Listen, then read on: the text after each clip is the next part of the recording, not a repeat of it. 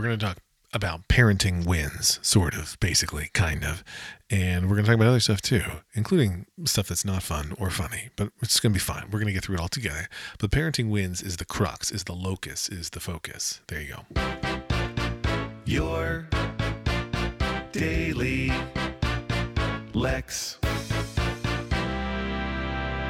Now, I just rhymed unintentionally there, or semi-intentionally, and it made me think, boy, I haven't done a freestyle rap here in a while, and it's mostly John Syracuse's fault that I haven't done a freestyle rap, because in another one of his podcasts, he talked about my freestyle raps as not being great. He and I can agree to disagree on that. That's fine. I really respect John and his opinions. I think he's wrong about whether my freestyles are good, but he did intimidate me from doing another one recently, which I hope he feels very guilty about. But he probably doesn't, which is also okay. But I'm gonna do one again before October's out. I've been working on pushing Liam's bedtime back a little bit at his request, although that's now controversial in the house because Lauren doesn't think we should be doing that. And his job is, if his bedtime is getting pushed a little bit later, that he can, he has to be ready on time, right? He has to jump up when his alarm goes off, and he has to do things on his own. And then, I come in at the last minute to help him with his hair and get him out the door, but he can't need me to push him along or need Lauren to push him along. He has to be doing those things that are his responsibilities. And if he does that for a week at a time, I've pushed his bedtime out 5 minutes more. And that's happened a couple times. He's really getting it. The one challenge he has is that he doesn't wake up for his alarm. His alarm blares and he ignores it completely. He sleeps through it. Luckily, he still has two older siblings who are home at the time, and they help him along by waking him up if they notice that his alarm keeps blaring. Of course, his alarm wakes me up the second it goes off, even though it's on the other side of the house. One, because I'm a light sleeper, and two, because his alarm is crazily loud. So that's fun. But anyway, he's been getting up and getting his stuff done, and then I get up 15 or even 20 minutes later than I had, because I've been waking up at 6 with him, and now I can wake up at 6:15 with him or 6:20, and that's been wonderful. Like that's a meaningful extra bit of time. But so last night, Sierra was like, "Hey, can you drive me and Ani to the bus stop tomorrow morning?" And I was like, "Nope, I don't think I can do that." Because I had to be helping Liam at the time that I would take those two to the bus. They wanted to be driven because it was going to be colder today.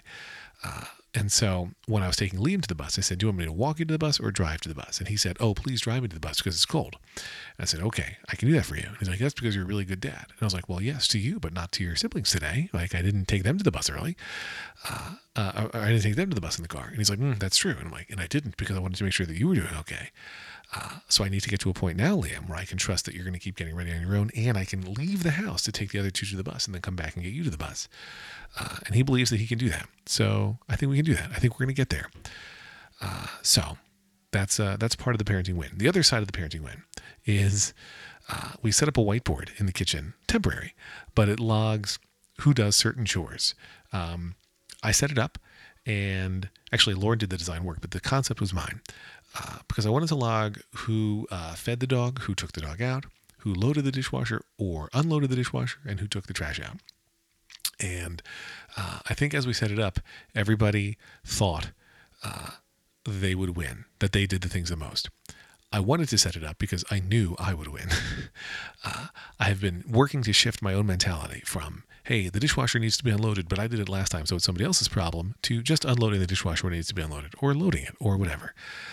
It is a time when I can really, truly, honestly say, what would my parents do? Because they, I think, sometimes race each other to see who can unload or reload the dishwasher first. I was like, if it needs to be loaded or unloaded, I'm just going to do it. And I've been doing that, but then you don't get praise or credit for it. So I was like, let's try this whiteboard. I immediately started crushing it on this whiteboard.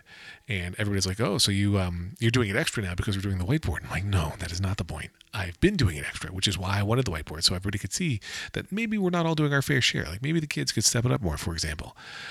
And then, of course, their arguments change. Well, maybe you're doing it more because you're home more than we are. And that certainly has some relevancy, but I'm typically unloading the dishwasher when other people are also home. So I don't think it explains it all. And I'm going to reset the whole board today, and I have ideas for prizes for the people who do the best, like the people who get the most ticks. Maybe they can pick one chore they don't have to do the following week, and we'll see how that goes. So anyway, some good parenting happening here. I skipped the one thing that was going to be like the less fun topic. Okay, well, there's more days in this week. Anyway, I hope you are either parenting well or being parented well, or that you were at some point.